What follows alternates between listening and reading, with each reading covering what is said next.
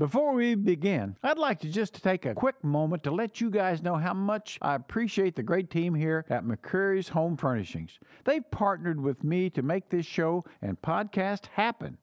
McCreary's is unlike any furniture store in Sacramento. Not only do they carry the best furniture in town, they're also family owned and operated for 3 generations. Did you know that McCreary's also offers complimentary design services? That's right, the same services which could cost you hundreds an hour are offered all complimentary with purchase. I love my furniture from McCreary's, and I know you will too. Now, on to the show. Welcome to the Jerry Reynolds Show from the McCreary's studio and the home of McCreary's Furnishings, the finest in Sacramento.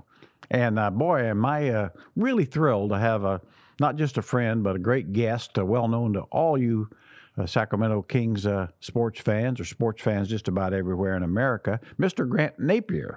And Grant, it's just great to you spend the time here. Well, I got to tell you, this is a flashback to 1980 and 89 when we had the Jerry Reynolds Show at the Channel 31 studios. You and I used to go in and do a half-hour TV show every week. You know? I hope this ends up better than that one. But Grant was the host, and I was coaching at that time, and I think, we had about a year, wasn't it? Yeah, the legendary Jerry Reynolds Show, but it's a lot of fun. Remember when we had Larry Bird come to the studio that day? We literally had people lined up on the driveway, and which was fascinating to us because I don't know how anyone ever found that out. Yeah, that was amazing, And I mean, of course, obviously when you have these great stars, it's amazing. Everybody seems to know, but it's so nice and always appreciated Larry doing that, obviously. Like, especially since our pay was zero. That was something. Seriously, Larry Bird came to the studio that day and did a half hour with us. And, that was in Larry's heyday. Larry Bird was in the Channel 31 studios, and all the people that worked at the station were trying to come in to, meet Larry. It was great. It was fascinating to have him in the studio, but we really had a lot of fun doing that show. It was a low production show. Oh, yeah. And we look back on it now and we're like, wow, I can't believe that we put ourselves in that type of an environment. But it was great. It was interesting too, because I think later that evening, he came out the house and of course we had a few beers, or actually a whole lot of beers. Right. And then the next night he goes out and just kicks my Kills butt. us. Yeah. Right. Yeah. But anyway, that's the way that kind of goes. But, the first question I got to ask you, I was looking at Wikipedia and trying to get some information. Your middle initial is O, and does that stand for Orwell? My middle initial is H. Don't believe anything you read on Wikipedia. My middle name is Harrington, named after the minister of my parents' church. Oh. And so my middle name is Harrington. I don't know where the O came from. Oh, okay. So maybe it's for oh boy. Oh boy. Well, yeah, that could be. But I was going to say, I just wondered about it. I saw that, and it didn't make a lot of sense. And now that you mentioned your parents. I was lucky enough to get to spend time with your father. Sure. And really enjoyed him, and such a great sports fan. And I know going back to your childhood, obviously that had a real impact on you growing up, Oh, gosh. Growing up as a kid on Long Island, my dad had season tickets for both the Giants and the Jets. And really at the age of 3, my dad took me to my first ever NFL game at Yankee Stadium to watch the Giants play, because they played at Yankee Stadium for all those years before they moved into the New Meadowlands back in 76. So I started going to NFL games when I was 3 years old. And then literally every single Sunday growing up, without fail, I was at an NFL game. I was either at Yankee Stadium watching the Giants or Shea Stadium watching Joe Namath and the Jets. And I loved the Giants and still do to this day, as you know. I know. And hated the Jets, and I still do to this day. And it was funny because all of the fans at Shea Stadium used to kid my dad, why are you bringing him to these games? Because 1 week I'd be rooting for the Patriots, 2 weeks later I'd be rooting for the Colts, then I'd be rooting for the Bills, because the Jets fans are like, who is this punk? Yeah, hey, Mr. Newby, leave that little prick home. But, the Giants were my dad's favorite team. And so growing up, it was fascinating. And our church was in Manhattan, which took an hour to get there. But I remember as a kid always being pulled out of Sunday school early because we had to get on the subway to go to either Shea Stadium or at the Yankee Stadium to go to an NFL game. And then in the winter months, my dad would very often take us to a Rangers game, a matinee, because the Rangers always played, it seemed like, on Sunday afternoons. So we'd go to a lot of hockey games. You know, growing up as a kid, Jerry, you couldn't get tickets to see the Knicks. They were too good. Well, I was going to say that was the time when the Knicks were obviously... Couldn't get tickets. You know, just you couldn't get in. Obviously, you know, I like to say both of us... that's one thing about being old. We could remember the Knicks when they were truly great. Yeah. So, I mean, we were literally, as a kid, I was at a game all the time, in addition to playing all kinds of sports.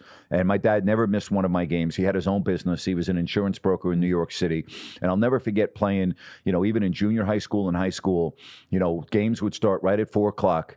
And at 3:55, there would be my dad walking across the field in a suit, just getting off the Long Island Railroad. And I really mean this. I don't ever remember playing a game in either junior high school or high school without my dad in attendance. Home, away, whether I was playing high school football or high school lacrosse, which was I really good at, my dad was at every single game as growing up. Yeah. Never missed a game. Yeah, I think my pretty much had the same experience, you know, even my dad, when he could. I mean, there's some work-related things where he couldn't get off, you know, as a laborer and that sort of thing, but he'd always be there. My mom would always say he'd always go sit on the visitor side and, you know, and then try to say, well, boy, that guy don't you think he's pretty good? You know what I mean? But he'd never tell me, you know, he'd always, after games, he'd say, well, boy, yeah, he'd always praise all the other guys, you know, but that's, you know, that was. Yeah. But, you know, again, growing up outside of New York, and we lived really in an area where you wouldn't know New York City was anywhere near there. I mean, you know, we were very suburban. Yeah, Syosset, New York, you know, with beautiful trees and lots of land. And, I mean, where I lived, we didn't have a lot of land. It was a half-acre lot. But the point is, it was great because you were far enough away from the city where you didn't know the city was there, and yet you were close enough where you could be in the city within an hour. Yeah. And with that comes all of your sports and all your, you know, every sport. We used to go to the Milrose games, which was the track and field event every year at Madison Square Garden. I mean, we were at everything. We were at everything. Yeah, I always remember some trips to Long Island. I recruited Footsie Walker from Southampton. How about that, huh? Yeah, not a bad area to go to. Yeah, a beautiful area. Yeah. You know, now Footsie wasn't in one of the exclusive parts of it, but yeah, that, and then I always remember going to Long Island Lutheran several times to recruit Bill guys. Wennington went there. Yeah, you know, they always had some top players. That was 5 minutes from where I grew up. Yeah. So you get an idea of where I grew up. Yeah, no, beautiful. Right. I thought it was a great area. Yes. You know, really, and I mean, like you say, I didn't. At that time, the city scared me still, you know. It took me about 10, it took me 10 years in the NBA before I ever from left French the hotel. Lick, trying to survive in New York City. I was. I mean, I won't deny that. You know, I swear I was probably in the league 10 years before I had any comfort zone getting out of the hotels and stuff. I just assumed I'd get mugged. But as you know, too, the last 20 years, I just enjoyed the heck out of it. You Absolutely. know, I couldn't wait to get to New York. I just love to walk there, the different neighborhoods. That's great. I mean, you know, as you know, it's always, you want a sandwich at 2 o'clock in the morning. You can get it. You don't have to walk far. You don't have to walk far. Out your door and turn left. There it is. You know, that type stuff. But now, when you were in high school, did you play any other sports besides? I know you got a lacrosse scholarship and you're very good there. Did you play other sports? Yeah, I played football. I was starting defensive lineman, high school football. And I stopped playing basketball in 9th grade because I wanted to concentrate more on lacrosse because it was my best sport, but I didn't want to give up football. So played high school football and high school lacrosse. And just, you know, I reflect back to those days. I think everyone would say they had a great time in high school. It was great. We had really good teams, but just the participation. And my dad always brought up because you play sports because you want to have fun, not because you want to make a ton of money and you want to do this. I was fortunate enough to get a lacrosse scholarship, but I was never brought up on the way I think a lot of our kids are being brought up today, where you have to choose one sport, and these parents have this illusions of grandeur that you're going to be professional athletes and make all that money. My dad always said, hey, you're playing because it's fun to play. And you're not going to be a professional athlete, and you're playing because it's fun to play sports and the enjoyment of sports. It was never stressed on me for any other reason that we were playing sports. And I think, unfortunately, there are too many youth now that have the wrong they're being taught false. And I'm not saying don't chase your dreams. Sure. But you know this. Yeah. I mean, very, very, very, very few of our athletes that we see on the high school field ever go on to play Division I college, and even less than that go on to play in the pros. Yeah, and there's so many of the great stars have been late developers, weren't even outstanding until late in their high school career or even in high school. Hey, I'll tell you this story. I was fortunate enough 2 years ago to be at a friend's birthday party, and he put me and my wife at a table with Roger Staubach and Roger Staubach's wife.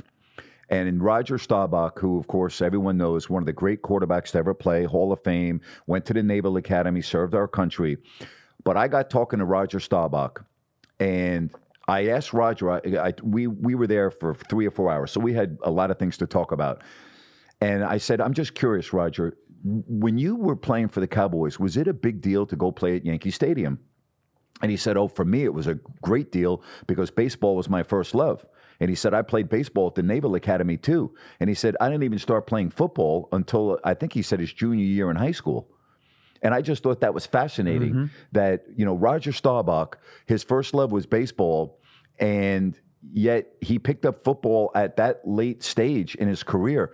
I mean, even on the Kings, Dwayne Dedman didn't start playing basketball really until he was late in high school because his mother would not allow him because of their religious beliefs.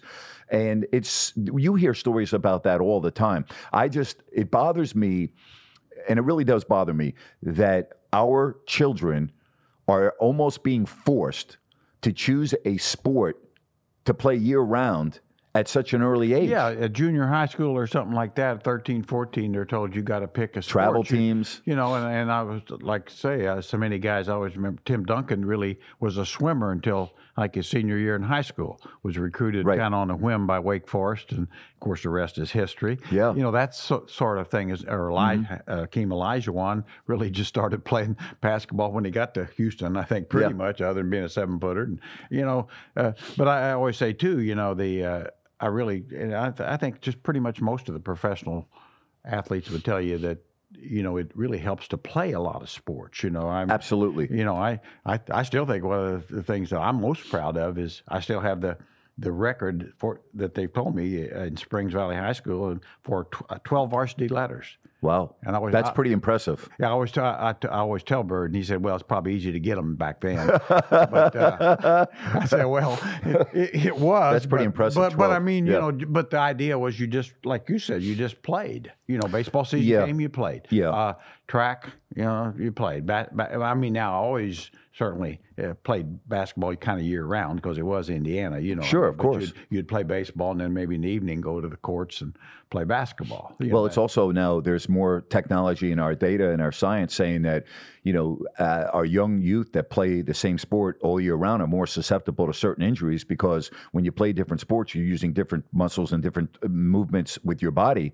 And look at all of the young injuries that we're seeing even in the NBA. I agree. And we're now seeing the generation that's coming into the NBA have been playing year-round basketball for a long time. The AAU, the travel circuits, and now they're saying, gee, there's a correlation between our young athletes starting to break down and getting these serious injuries and playing a certain sport year-round. And I got to tell you, that makes a lot of sense to me. Well, it does to me, too. I really think, and I think you see even the burnout part of it. Yeah. I always remember, and Billy Owens was a great high school player, the number one high school player, and kind of pushed, I think, by a really demanding father and a really nice young man. Yep. I mean, but he never had the career he should have. He just didn't really.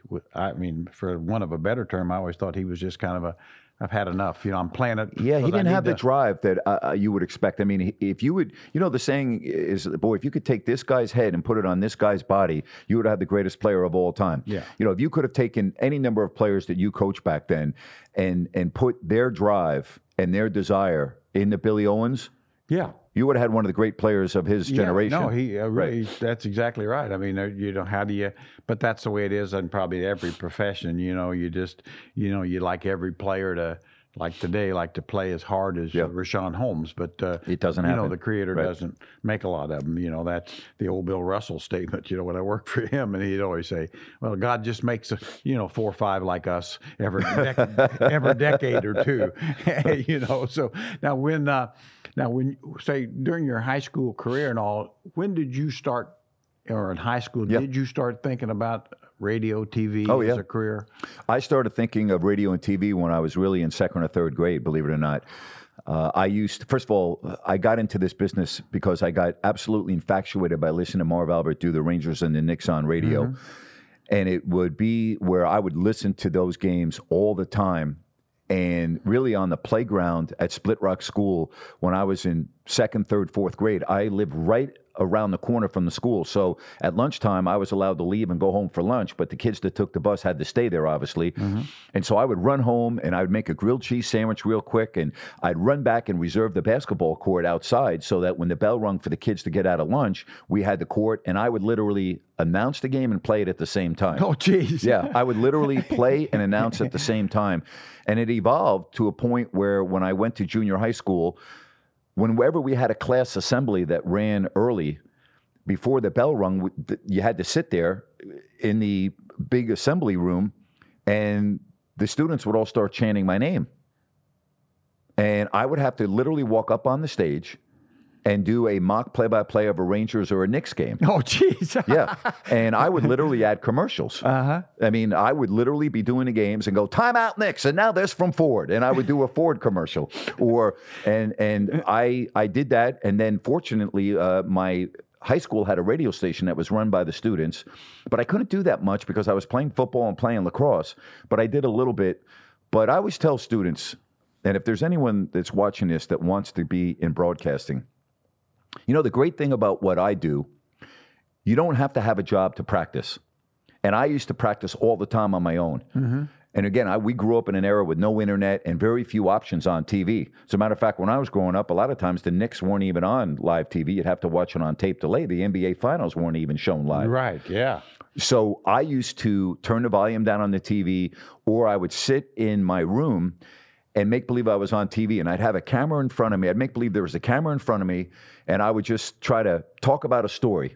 So let's say I wanted to talk about last night's Knicks game. Mm-hmm. I would, in my mind, get 3 or 4 points. I would make believe there was a camera in my room, and I would try to just do a sportscast in my room. So I was practicing, because it's really incredible how everyone gets their start in this business. And before you even ask me, I'll just lead you into that. I was blessed to go to Bowling Green to play lacrosse, but they had a really good, and I didn't even know, when I was recruited for lacrosse, I'll never forget this. I went out my senior year in high school, and I was out there in February. And Bowling Green, without me even knowing it, had a Division I powerhouse hockey team. And you know how much I love hockey. Oh, I know, yeah. And they were playing Ohio State in hockey on Friday and Saturday night. And I was put up at a fraternity house with all the lacrosse players for my visit there, which wasn't bad, by the way. And we went to the hockey game on both Friday and Saturday night. And half the players on that team ended up playing in the National Hockey League. But before I got on the plane to fly back to New York, I had already made my decision that that's where I was going to go to school. I had such a great time and just loved everything about it. And there was no pro lacrosse, and I knew I could go there and play as a freshman. And, you know, we were actually pretty good. But in terms of what they had with radio, it was great for me because I went and got really involved in the campus station my freshman year. And because I had had so much experience, I was able to start doing some Division I football and Division I basketball. And then my junior year, I was able to get an internship at the station that was a commercial station in town that did all the hockey, all the basketball, and the football at Bowling Green, but they weren't the official station for football, but they still did it. So my junior year, they gave me my own sports show to produce twice a week, 15 minutes. I would edit it. I would, what's like today with digital, you'd get a little razor blade and you'd have the audio tape and you would put it in this little thing and you'd splice it. You'd get a little piece of Scotch tape, and that's how you would edit the 15-minute program that I did. Uh-huh. And it was very time consuming. But I also did a lot of the Bowling Green hockey back then. And I'll never forget, we'd get on the bus on Thursday and we would drive 10 hours, let's say, to northern Michigan, the Upper Peninsula. Mm-hmm. And, before you go, I'd have to make sure that all the equipment that I needed, you had to check and double check, because once you're up there, what's in your little case is what you're going to have to work with. So I would double check. The last thing you want to do is get up to do a broadcast and not have the right equipment. And so I would literally go up to the arena, set up all my equipment, and then I would be a one-man band. I would do the play-by-play. I would do the interviews in between the periods that I would record ahead of time. So I might interview one of the star players or the coach. I would do the whole pregame show. I would do the first, second, third period, all of the in-between period stuff, and then the postgame show. And I would do that on Friday and Saturday night. And so I got great experience in college doing hockey. And really, I don't even think I've ever said this before. My dream coming out of college was to be a pro hockey announcer. I didn't even think about doing basketball, although I used to do a lot of basketball. My first love, and you know how much I love hockey. Oh, yeah, no, I was going to say, that doesn't surprise me a lot, really. Yeah, and I always tell students this as well. Don't ever limit yourself. If you want to be a baseball announcer, that's great. But if someone comes by and says, hey, they need someone to announce your football or basketball, you better be able to jump on that. Well, don't you think, I mean, as a professional in your field, I mean, you have to have... You really do. The ability to maintain. Well, I've been blessed because, as you know, I did the Raiders on TV for 5 years in the preseason. Back in the mid-'90s, I filled in for Randy Hahn doing Sharks games, so I fulfilled my dream. I've done NHL games during the regular season. But, you know, we always talk about, okay, you have to be prepared when you get your opportunity in this business, and it does help to know people. And my dad's mixed doubles tennis partner that they played in this outdoor club every summer in New York, his name was Vic Piano. And my dad's mixed doubles partner was his wife. And he owned what they call the Mislu Sports Network, which was really basically ESPN before ESPN became what it is. And they did a lot of the bowl games, a lot of the college football games. And after my senior year in high school, I was working still in Bowling Green. And Vic Piano had always said to my dad, hey, if there's anything we can do for Grant, let me know. Make a long story short, Bowling Green made it to the California Bowl. And Mislu is doing a game. So I call up Mr. Piano, and he gives me the name of Bill Schwing, the executive producer. Now, I was doing Bowling Green football, but as I said, we weren't the official station. We were not allowed to do the California Bowl on radio because the official station could do it. You couldn't do it both. So anyway, I call Bill Schwing. Never forget the conversation. I go, Mr. Schwing, hi, my name is Grant Napear. I was given your number by Mr. Piano. And he said, yeah, what can I do for you? And I explained that, you know, I with Bowling Green, doing the games, they're going to be in the California Bowl. And he said, okay, well, we're having a production meeting at this hotel at 6 o'clock on Friday. Just come to the production meeting. So thank goodness for my dad. He paid for my airline ticket to go to California. I had never been to California. Flew through San Francisco into Fresno. And so anyway, I show up to this meeting on the Friday night. And there's probably 10 people in there. And I'm just sitting down. No one even asked me who I was or anything. I'm just sitting there and I'm listening to everything. So we get done with the meeting.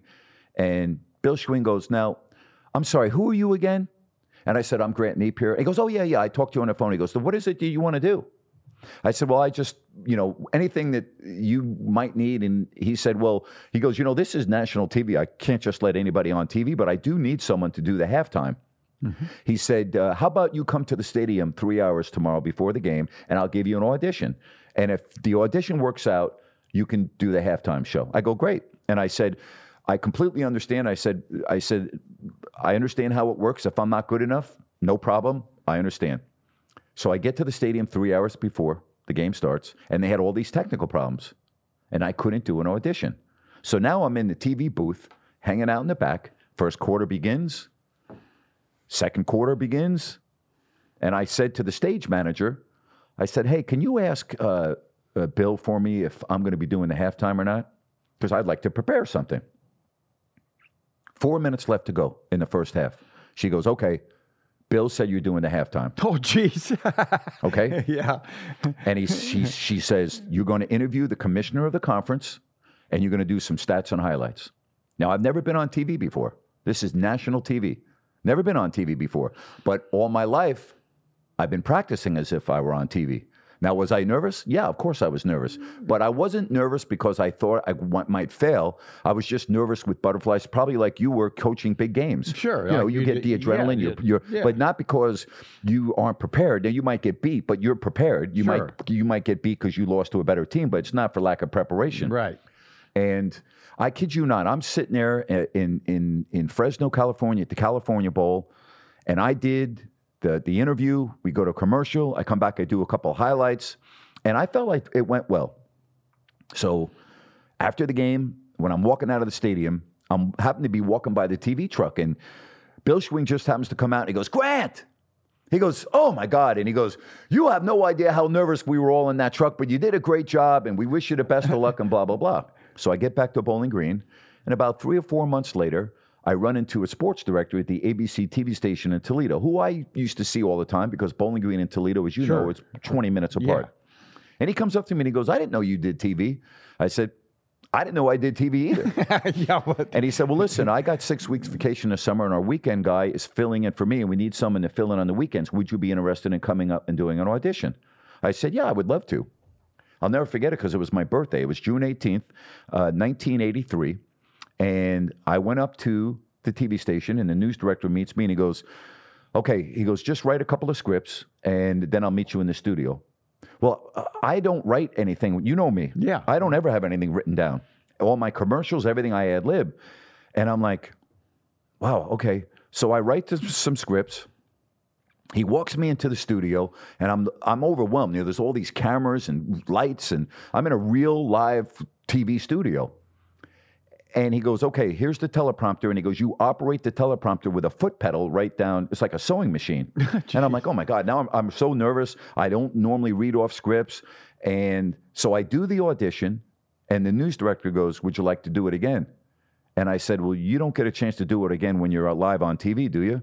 And he said, no. And so I get a call 3 days later. They said, hey, you're good. We'd like you to fill in on the weekends. $5 an hour. I'm like, perfect. I don't need any money, you know? Mm-hmm. But then I had been working in Bowling Green at this radio station after I graduated, and the station was sold, and it became a Spanish format. So right during this time, I moved back to Long Island because I didn't have a job. And Mike Regai, who was the weekend sports anchor, would call me up sometimes on Thursday night and would go, hey, I'm taking the weekend off. Can you work this weekend? I'd say, yeah. And I'd get in my car and I'd drive 10 hours, stay at my buddy's house on Bowling Green, do a 5-minute sportscast on Saturday, a 5-minute sportscast on Sunday, and drive home. And drive 10 hours home. Yep, for $5 an hour.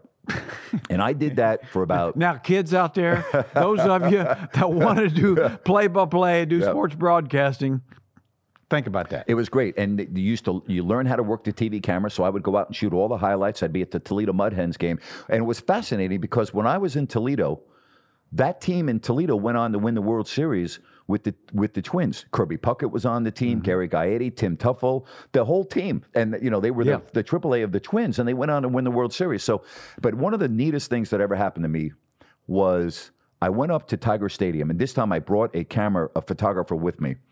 And the Tigers had gotten off to this great start of 35-5, and they were on Sunday, the Sunday game of the week. And I'll never forget it. We go up to Tiger Stadium, and I walk in with my cameraman at the end of the game to get some interviews, and I walk by Sparky Anderson's office, and it's just packed. I couldn't even get in there. So I go and I get an interview with Alan Trammell. I get an interview with Lance Parrish, a couple of the players on the Tigers, but I really need to get Sparky. So then when I get done with those interviews, I walk by and nobody's in Sparky Anderson's office. And I knock on the door and I go, Sparky, would it be possible to get a quick word? He goes, hey, come on in. And he goes, I don't ever recall seeing you before. I said, well, I'm just working part-time.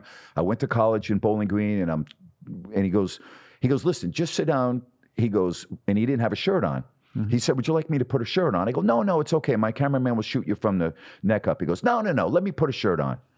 And so I did the interview with Sparky, and I kid you not, he sat me down for 10 minutes and was asking me questions about where I was from. This is like manager of the Tigers that's off to a 35-5 start that just did all of these interviews with all of these people. It was on the game of the week. Joe Garagiola and Tony Kubek were doing the game. And I'm like, I couldn't believe how kind he was. And so I had some fascinating experiences when I was working to get my resume tape up. Mm-hmm. And then and again, if I'm running on and on, tell me to shut up. But I was living that summer, the next summer, with George McPhee, who won the Hobie Baker Award, which is the equivalent of the Heisman in college hockey. And George was, to this day, one of my best friends. He went and played with the Rangers, which, for me, right out of college. And then he became the general manager of the Washington Capitals, and now he's the general manager of the Vegas Knights. But George and I lived in the summer, and I would help him train while I was trying to get a full-time job. And George came in one afternoon, and I had these Kroger grocery bags with all my clothes in them. He goes, Napes, what's going on? I said, I just got a job. I'm leaving. And I literally did. I had sent all my tapes out. Now, was this in Decatur? Yeah, when you Decatur. Went to Decatur, Illinois? I'll never forget. Dick Westbrook gave me a call, and I didn't even tell George about this. He gave me a call, and I called him because I used to send 30 or 40 tapes out every 2 or 3 months, and then I would follow up with a phone call. And I called WA&D in Decatur. It was on my list. The receptionist, I said, yes, Dick Westbrook, please. And he says, Dick Westbrook here. I said, Mr. Westbrook, my name is Grant Napear. And he goes, oh, yeah. He goes, I just saw your tape this morning. I literally just had my sports guy resign. He goes, I like your work. Can you come out for an interview? It was like a 5-hour drive. I went out for an interview. I came back. And then literally they called me 3 or 4 days later and offered me the job over the phone. And that's when I packed. I had nothing. I had my little Subaru hatchback, and I had literally, I'm not kidding you, all my belongings in little grocery bags.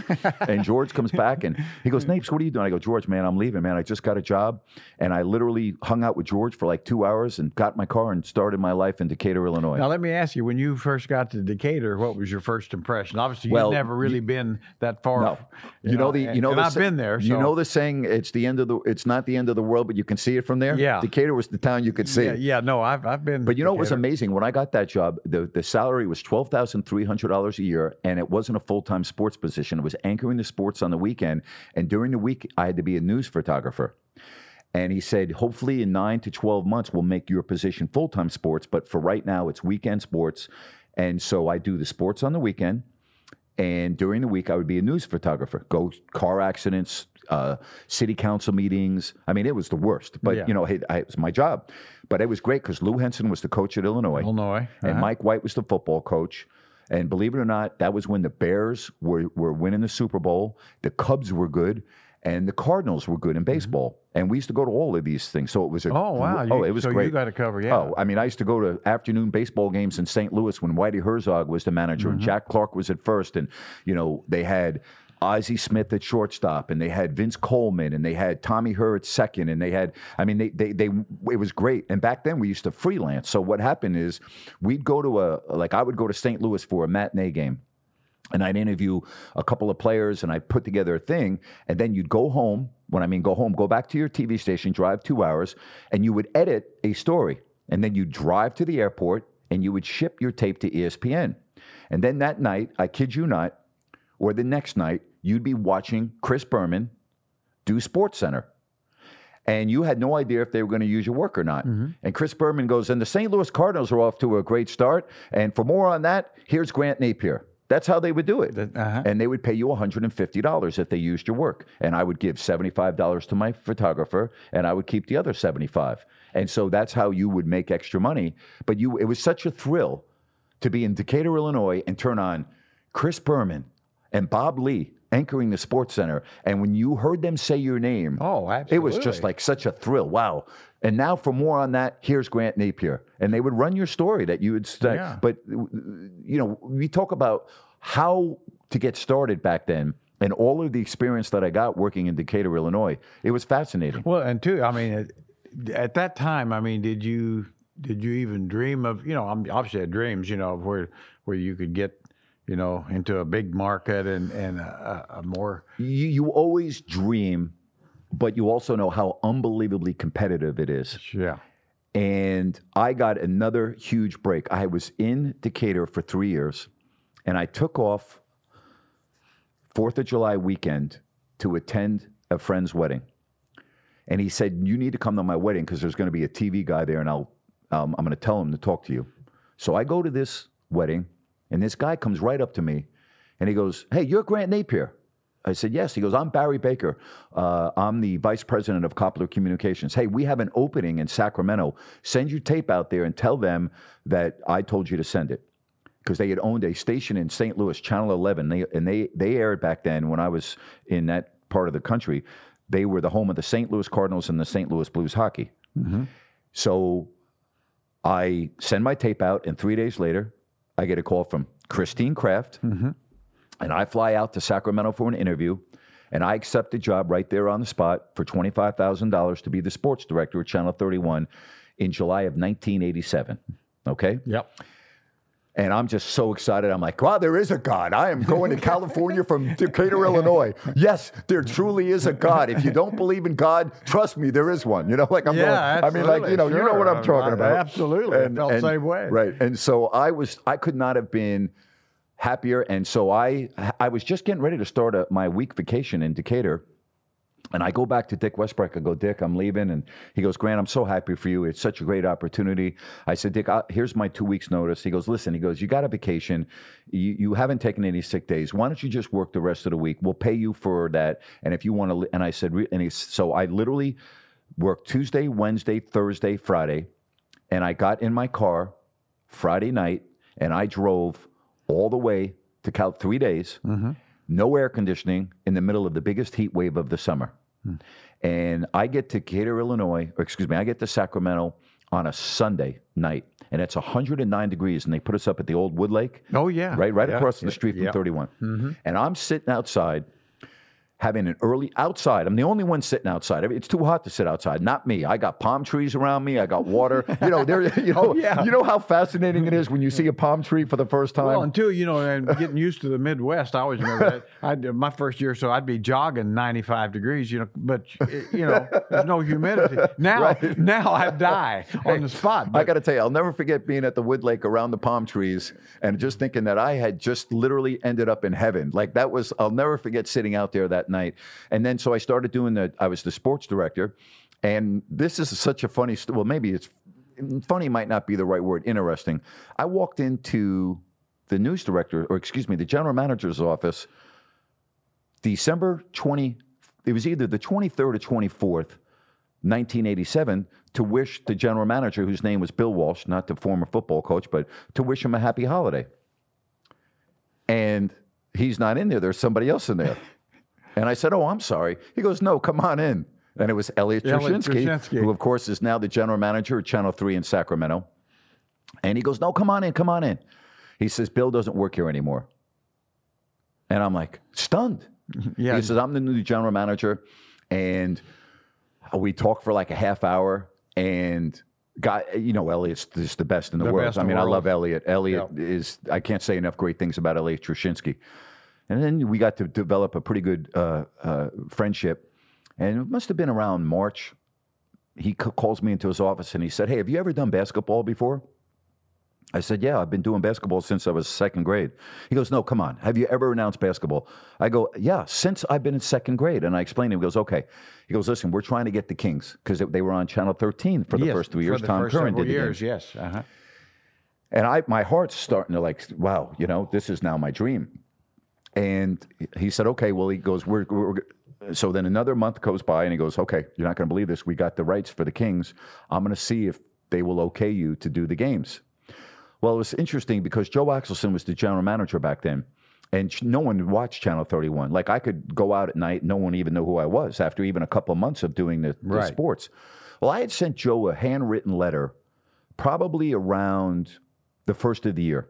Because I had come from Big Ten country, and you know what it was like back then. Sure. Bob Knight was at Indiana, Lou Henson. Yeah. You had Bill Frieder at Michigan. You had great players, and Illinois was great, and I was fascinated by the atmosphere. And so I sent Joe a handwritten letter back in January, and I had no idea we were going to get the Kings. I had no idea. I just said, hey, Joe, my name is Grant Napear. I'm the sports director at 31. And I just am writing this to thank you because your staff has been unbelievably nice to me.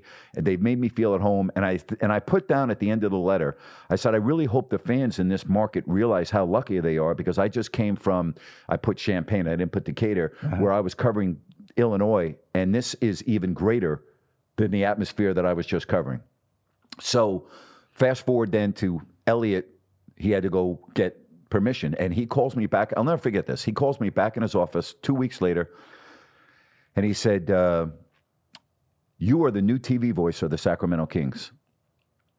Ooh. And I was just like, he said, Joe Axelson loves you. He's what he said to me. He goes, Joe Axelson said, you're great. He really loves you. And to this day, 32 years of announcing the Kings, to this day, I wonder if I had not written that letter to Joe, if I would have been approved to do the games. Because I don't know if Joe would have even known who I was because, again, nobody watched Channel 31. Yeah, that's a great point, although knowing Joe, I think once you wrote the letter, I'll bet you anything he did, if it intrigued him, that, he made a point to turn to Channel 31 a little bit. Well, we had done interviews with Joe. He was the GM back then. And, but, it was 3, 13, 10, and then me and Jim Crandall.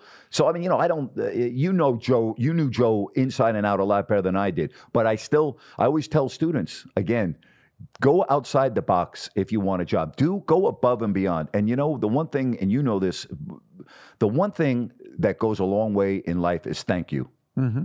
And if you are sincere with your appreciation for what someone's doing for you, that just goes such a long way. You don't even think about how simple that is, but what a huge difference that makes. I was going to say, I always tell people too. I mean, like in coaching, I always say, looking back, I mean, doing volunteer work for Cotton Fitzsimmons with the Atlanta Hawks when I was in Georgia, Phil Johnson in Kansas City when I was a college coach, just being available. You need extra help, in those days they did. I was glad to do it, but I mean, a lot of guys wouldn't. No, you're right. A lot of guys wouldn't. And you are, I've listened to your stories, which are fascinating about how you got to the point that you're at. And, I always wonder in my life, like, had I not taken off that weekend to go to that wedding, I would have never known about the opening in Sacramento. Had I messed up on national TV on Mislu, the sports director, Jim Tishy in Toledo, would have never come up to me and talked to me about filling in on the weekends. If I had not gone out to the California Bowl on my own expense, which was my dad's expense, I would have never gotten the opportunity to do that. So I look at the things in my life, starting with the national TV on Mislu, which led to filling in on the weekends in Toledo, Ohio, which led to my first full-time job in Decatur, taking the weekend off, which enabled me to find out about the job in Sacramento. And I end up at the station that ends up getting the Kings 8 months after I get there. Yeah, but it's don't fascinating. You think, it is. And what I mean, and all that obviously played a role, but you were prepared. I was number prepared. one, and you did, you did go the extra mile. I mean, now I always said, I'm convinced that maybe it wouldn't happen as quick, right? Or as that to me, that's probably the only difference. I mean, a few things. Had to fall in place for you, but I always kind of like tell young people. I said, before they're always thinking, I want to be vice president with a corner office. It's like, well, you kind of gotta do a few things before you get that corner office. Yes. And you may be prepared for it for years before you get it, but you'll have to be prepared. Yes. Well, there was a book. I used to go talk to colleges and high schools all the time, and there was a book that Warner Wolf, he was a longtime sports anchor in both New York and Washington, did Monday Night Baseball for a while, and he wrote a book, and he has a paragraph, and I'm going to paraphrase his paragraph. And I'll remember it. It's maybe the best paragraph I've ever read of any book in my life about what I do.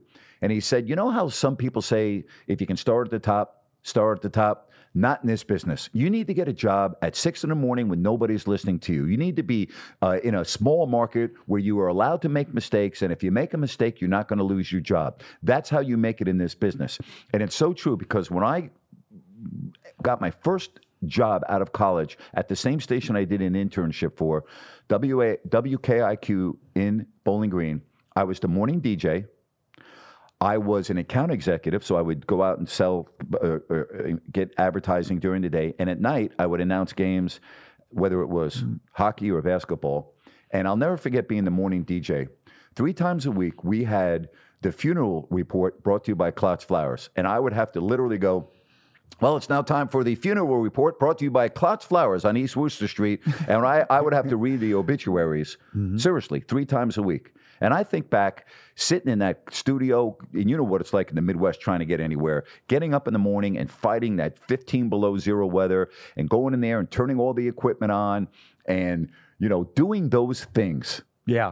It's just, I look back at my career and I'm just like, you know me, I don't talk about myself that much, but like, no matter what anyone says to me, like, and you and I have been so blessed to do what we do. Absolutely. But I've earned every single bit of this. Like, I paid my dues. Oh, like, even though I started doing this at an early age, which I was lucky to do NBA basketball at 28, like, I rolled up my sleeves. I did all the hard work. Like, I deep down feel that everything I've achieved in my career, I've earned.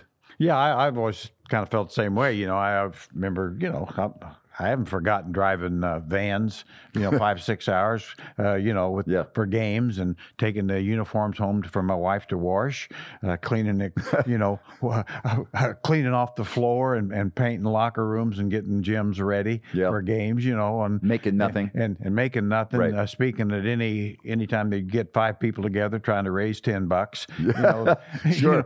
That sort of thing. That's incredible, isn't it? I mean, you. In my mind, it's a little bit like yourself. I don't never really thought necessarily about being in the NBA, but I felt I deserve a chance at a top Division I job. I've done enough to do that. Sure. And you're so simple. And I believe it or not, I'm really simple. The one thing I've always admired about you, you don't need to live in a big fancy house or drive a big fancy car or have great clothes. You don't care about that stuff. And my dad was like that. My dad never, ever, ever spent money on cars or clothes or anything. He spent money on us, and he spent money on his children, or he spent money on, things that we would love to do, like this, going to the games. Yeah. Like my dad would much rather take his boys to watch the Giants and Jets play every Sunday than drive around in a nice car. Yeah. Like that's what was important to him. I think I was raised a lot the same way. I mean, we'd go to AAA baseball games in Annapolis or Louisville, and occasionally we'd go to a major league game. But of course, my dad always remembered my first job I ever had working on a golf course at a resort in French Lick, and I just come home, bitching about, geez, I got to rake sand traps and they're paying me $6 an hour. And he said, boy, let me tell you something. They're paying you $6 an hour. You give them $7 a day's worth. That's beautiful. And he said, and he said, and that was kind of always stuck with me. That's great. I'll tell you, I love that. It's funny. Last year I told Elliot when he paid me to do the Kings games, I said, you're very successful. I said, but that was the worst business decision you've ever made. He goes, how's that? I go, well, you paid me $300 a game to do the Kings, but what you didn't realize, I would have paid you $300 to do the games for every game, I always remember, too, going back, of course, we've worked together a long time, but I always remember, I think the first time I remember you, it was probably the lowest time of my life. At that time, we were in Hawaii. Oh, boy. In a camp. Oh, boy. And just... everybody hurt. We had no talent, and I knew, that this can't work. There's the most miserable I've ever seen you. Yeah, and it's like I'm by nature a positive person. You weren't that day. That's the only time in my life people always ask me, that's the only time that I've seen you like that. Like you were almost defeated. Your face and the way you were, there was no humor about you. There was no joking. And I didn't know you very well back then, but it was apparent that you knew you were in an absolutely impossible situation. Yeah, we'd lost Ricky Berry to suicide a few months before. It just all piled up, and I always remember my wife, we'd talk, and she'd, oh, honey, you'll figure it out. You'll find a way to make it work. I said, not this one. No, I won't. Just saying that really. I'll never forget. Tough. I got there like a day or two after the team arrived, and I walked into the gym. I'll never forget this. Danny Ainge comes running up to me, literally off the practice floor. I'm like, you're not going to believe this. Ralph can't run. Yeah. I'm like, what are you talking about? Bill Russell had traded for Ralph Sampson without even looking at him, and he goes, Ralph can't run. I go, what do you mean he can't run? He can't run. And I look over, and you have Vinny Del Negro's got his Juwan Oldham. You have literally half your team is already unable to practice because of injuries. And it's the second, or whatever. But you know what I mean? Yeah. And then I'll never forget going to the Blaisdell Center, and here's Jerry, and he's got a lineup of 3 CBA players going against Magic, Worthy, Kareem. And I'm just like, oh my gosh. Yeah, that was that was the only good part about that is we were in Hawaii, but I don't even think you appreciated that. Oh no, I'd rather been in Bakersfield as far as I'm concerned. Obviously talk about misery. Anyway, that was, and then I want to talk a little bit about our time together. I was going to say it was one of the things that always struck me, and you kind of touched on it. People always ask me, when you work with Grant, like with do you guys does he do a lot of preparation. I said, he doesn't have to. I said, I'll tell you about Grant right now. I said, whether it's opens or commercials, I mean, he gets it right the first time, every time. And I said, he can do it while watching a Giants football game. and he doesn't miss a beat. I said, I don't, honest to God, I don't think there's a person in America that can do that. Yeah. And I'm not saying he should, but yeah, I don't recommend announcing a live sporting event while watching a sporting event on your phone. It's probably not the best recipe for success. But you know me, you can't can do it. Well, first of all, not only can I do it, I have to. You do have it. to. Right. Yeah, you have to. Yeah. No, I have no doubt. I mean, that's not even a question. That is that's mandatory. But just we had truly such great times, and you know how I feel. I'm so happy that you're still doing some games because it's people always you get asked this all the time. I get asked this all the time. I get asked, working with Jerry, and it got to a point where I always know what you're going to say, and you always know what I'm going to say. I know when you're going to say it. I know when to lead you into things, and we had the best time. And oh yeah, by the way, most of the years that you and I worked together, our team was terrible. Yeah. So we had to get through the telecast and keep our audience, and I think we did a great job of that. I think we literally had people watching games in the fourth quarter because they wanted to hear, gee, what's Jerry going to say? We would have humor over. Think about all the lean years that you and I did games for. Oh boy, it was tough. It was, as you know, it got really tough. And but I thought too, I thought that we got to the point too where I think. I know when we started, I thought both of us, we probably criticized officials too much. I was very guilty of that. I know I was. And I was mean, too. It really serves no purpose. Totally agree. The thing I always tell people, I said, at the end of it, we've talked about this, the best teams win the most games. Yep. And calls will go against you and they'll go for you. Yep. And, all that. But I think we got to the point to where I thought we did a pretty good job of, just being giving credit to the other team. Yes, objective. I love the game like you do, and Yes. it's like, well, I want the Kings to be the fun team, and everybody knows that we were rooting for the Kings. But yes, but if the other team is really playing good, give them credit. Yep. And they've got outstanding players. One of the neatest validations that I've received over the years, and I know you have too, because you've been standing next to me, is when an official comes up and says, "Hey, I just want to let you know how much we appreciate and respect the job that you do." Yeah. And they said, "You're always fair to us." And it doesn't mean that you're not critical, but you're critical when we need to be criticized, but you're not afraid to say you were wrong. And there are too many announcers that will criticize an official, and then the replay will show that the official was right, and the announcers don't say, "Man, that's my bad. I was wrong on that." Yeah. And I'll tell you, even to this day, I have officials, and when we go to the NBA broadcast meetings in the summer, I always have a couple of officials come up to me and thank me for that. And when you and I were doing the games, it happened on a regular basis. And I like that because, I think a lot of people forget. Coaches, players, referees, broadcasters, we're all trying to accomplish the same goal, and that's to make the league great, right? Right. And we all have different roles, but we are all really under one umbrella. And I was critical of the officials when I started doing the games, and so were you. Yes. And I learned that, first of all, I was wrong most of the time, and second of all, I put myself in the shoes of the viewer. I don't want to listen to an announcer rip the officials all game. And when I used to listen to other announcers, it turned me off, so I stopped doing that. Yeah, no, that thing I noticed just from watching other broadcasts how much they do it. It just takes, and like I say, I fully understand that it's impossible to call a basketball game flawless. Can't. And it's impossible to announce a game flawlessly. Yeah, I've always said, it bothers me a little bit. We've talked about this where players will go up to, bitching all the time, which overdoing it. But I said, how would they like it if they miss a layup and the referee runs up to them and says, "Ah, Jesus, what did you do? Miss that layup?" Same thing. It is the same thing. Come on, just have respect for the profession. But, again, with everything being under a microscope these days, because of social media, and everything is instantaneous, more than ever, I think that, and I get this sense when I go to the league meetings and we're all under one roof with the commissioner and everyone else. We're all in this together. We all benefit if the league's doing great. Okay? When the league's not doing great, like baseball right now, there's a domino effect. And then all of a sudden, it's what's wrong with this sport. And it's not. I love being a part of the NBA because it's still such a strong league. Does it have some issues? Yeah, every sports league does. Every sport does. You know, the issue in China right now is a big issue, and there's others. But for the most part, you have a commissioner who I think's done a marvelous job. And the thing about the NBA, as you well know, they're always thinking ahead.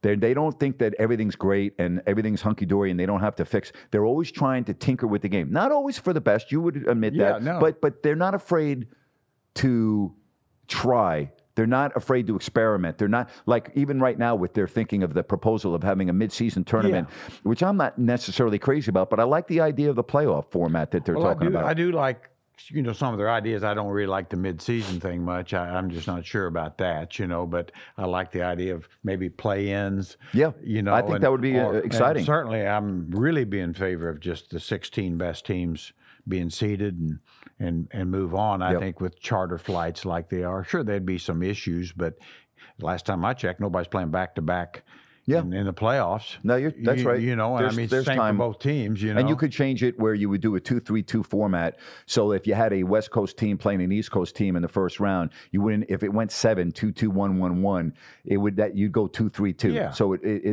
so we'll see. But again, I go back to what you brought up about working with you and how many great we had so many phenomenal moments. I always tell people the greatest line, I'll never forget, we were sitting on the bench in San Antonio about 15 minutes before TV, and it was the final week of the season. And you go, you know what's the most important part of our job, don't you? And I go, what's that? And you go, to convince people that they're not seeing what they're actually seeing. I just thought, I was going to say. I go, is there a better line? To convince people that they're not seeing what they're actually seeing. Yeah, that's the greatest thing I've ever heard. I was going to say, when you're rolling along with 23-win season about that time, and and it's like I say, it was. I always said too, it's always a case. It's like even with those bad teams, well, you can. Okay, the team's bad. Boy, Kevin Martin's really scoring well. Yeah. Or Francisco Garcia's got a lot of potential. That sort of thing. You can always find something without taking away from the obvious of it. I know this is your show, but I want to ask you a question because every place I go to, I have people come up to me and asking me how you're doing and please say hello to Jerry. Do you miss even some of the travel? Do you miss some of that camaraderie that you get with individuals that you've known for 30 and 40 years on the road that now you don't get a chance to have because you're not traveling? Yes, I do. I mean, really, that's the part you miss, and even, with doing the pre and post game, I really don't have the time just due to the different times to really visit with a lot of those people. So, yeah, I miss that. I think that's probably the thing I worry about maybe the most when it's time to totally get out, But I think that our job, the one thing it does, it really keeps you young at heart because you're always laughing. Oh, There's just no substitute with being around the guys, regardless of whether it's the players on your team or the coaches or the colleagues that we have, or I know the favorite thing for you was always to sit on the bench before the game talking with another member of another organization or a scout or whatever, and you would just sit there and talk for 30 minutes. And those are the things that, to me, I'll miss the most when it comes time to not do the games. That's like maybe the best part of our job. Oh, I think so, really. I mean, and, people that are in the same line of work and they understand and you have that you develop a trust factor with, that you can talk to them about maybe some issues you wouldn't, and they'll honor that, And I mean, well, you know who you can trust and who you can't after a while in this league. Yeah. The other thing I've always said too is those broadcasters, when the team wasn't doing well, a lot of them, but I always said the thing that we had a great team. It was a broadcast team. That's right. And so we could, it's a little different. You have your own little niche there. That's right. And just could really enjoy all the people. We were lucky. Very lucky. Right. And you know what else we were lucky about? We didn't have interference from management in terms of the way you and I did the games, because we weren't afraid to be critical of the team and we weren't afraid to praise the other team. I know a lot of announcers in the league, and I won't mention their names, that have come up to me and said, boy, I watch your games and I wish I could announce the games the way you do, but we're not allowed to. Yeah, no, I'm sure that probably happens a lot more than we realize. Sure. So it's very fortunate, and like I say, I think in today's situation, when you have a Vlade Divac, running the franchise, I mean, in a sense, one of the more obviously likable people that's ever played for the Kings, and then I think Coach Walton's really's got an easy presence about him, so that makes everything better. And I won't go get into names, but there's been a couple of coaches in the past that were very difficult to be around. Sure, and didn't really want to be around them. Yeah, and makes the job a little harder. But when you have your own team, it's all still doable. I haven't really sat down. I know you did when you wrote your book and everything, and I'll do this one time, but I'd have to write down on paper all of the coaching staffs that I've been through since 1988. Mm-hmm. It's just amazing how many, and back then, as you know, there was one head coach and one assistant coach. Now there are more coaches than players. It's just hard to keep track, and all no, it's really changed, and I'm glad to see a lot of people get work, but I don't know that it's all necessary, but I do think, looking back, some of the guys that I probably feel closest to and maybe a little sorry for when they lose jobs as assistant coaches. Yeah. Because I know they don't make as much and they don't get as much credit. Yeah. And I've been there. And so I think you see that a little bit. You know? I think the biggest, people always ask me, what's the biggest change from when I started doing? The biggest change is that now every single word that you say is dissected. It is out there for the whole world to see within seconds of when you say it. And you have to be so careful not to say the wrong thing, to offend anyone, discriminate. I've always made a pretty simple rule when I'm doing my radio show, because it's so spontaneous and it's so at times inflammatory, and at times the debate can get out of hand. Stay away from race, sex. Stay away from all of those areas now, which are just throwing gasoline on a hot fire. Yeah, that you can't win. You just can't. And and I don't mind saying this here. It has really bothered me to see some of my colleagues in the NBA lose their jobs over one sentence that was so innocent to them and had no, not even the slightest hint of discrimination from what they intended it to be, and they end up losing their job. Yeah, you think there'd be a little more understanding. It's just so sad. Why should this cost a guy his livelihood? Right. It's a mistake. Right. Like Tim Ryan of the 49ers, his radio analyst, got suspended for the New Orleans game because of a remark he made about Lamar Jackson and the football against the dark uniform and his dark skin. You know what? They didn't fire him. They said, okay, you know what we're going to suspend you for a game. Mm-hmm. Okay, regardless of what you believe in or don't believe in, that was the right way to handle that. Yeah. But some other announcers that have lost their jobs, so going back, I don't want to get off on a tangent here. I have a microphone in front of me every day on my radio show and TV. And when you stop working, I told Doug, I go, Doug, I'm going to give you a little bit of, I'm going to help you out here. And I'm going to tell you, you can do whatever you want, whatever, but I'm going to tell you right now, these are the areas that you would be better staying away from if you want longevity and you want everyone to love you. Yeah. And I go, when I mean love you, I know a lot of people don't like the way I do my radio show, but as long as they're listening, but they don't, it's not because I'm saying something that would discriminate religion, ethnicity, sex, or whatever. Yes, different opinion. Yeah, exactly, and I'm okay with that. So I told Doug, and when we were going through a couple of delicate social issues in Sacramento early in his tenure with me doing the radio show, I go, Doug, you have a microphone in front of you. I'm not going to tell you what to say or what not to say, but I'm going to just give you a little advice before we start the show. If you get into this, you'll never get out of it. Mm-hmm. And it won't go away. So you can handle it however you want, and you are entitled to your opinion, and no one's ever going to tell you that you're not. But understand that everything that you say has consequences, even consequences that you are right now thinking about. Because all it takes are an individual or individuals to get together, and then you have the political correctness and everything else that's in play. So right. I have no problem saying this right here because I've said it on my radio show. we unfortunately live in such a sensitive society now that what could have been perceived as just an innocent, funny joke even 5 years ago now can cost someone their job. Well, not, too. I know he said like the great comedians that almost none of them work college campuses. How about that? Which tells you a lot. That does tell you a lot. You thought that would have been impossible. I know. 20, 30 years ago. But listen, so you and I have been through a lot, and I'm grateful that we're able to chat and reminisce, because the one thing that's changed is the fact that technology has changed, and you and I started doing this when we were traveling commercial, and we'd get a 4 a.m. wake-up call and all of that. But the one thing that hasn't changed are the great people that are in our profession. Oh, they're great. I mean, really. And all the stories and all of because, we're all in a kind of a fraternity. Like when you talk to Larry Bird, you don't see Larry Bird all the time, but you guys have had the same life in terms of all of the people you've met and all of the travel and everything else.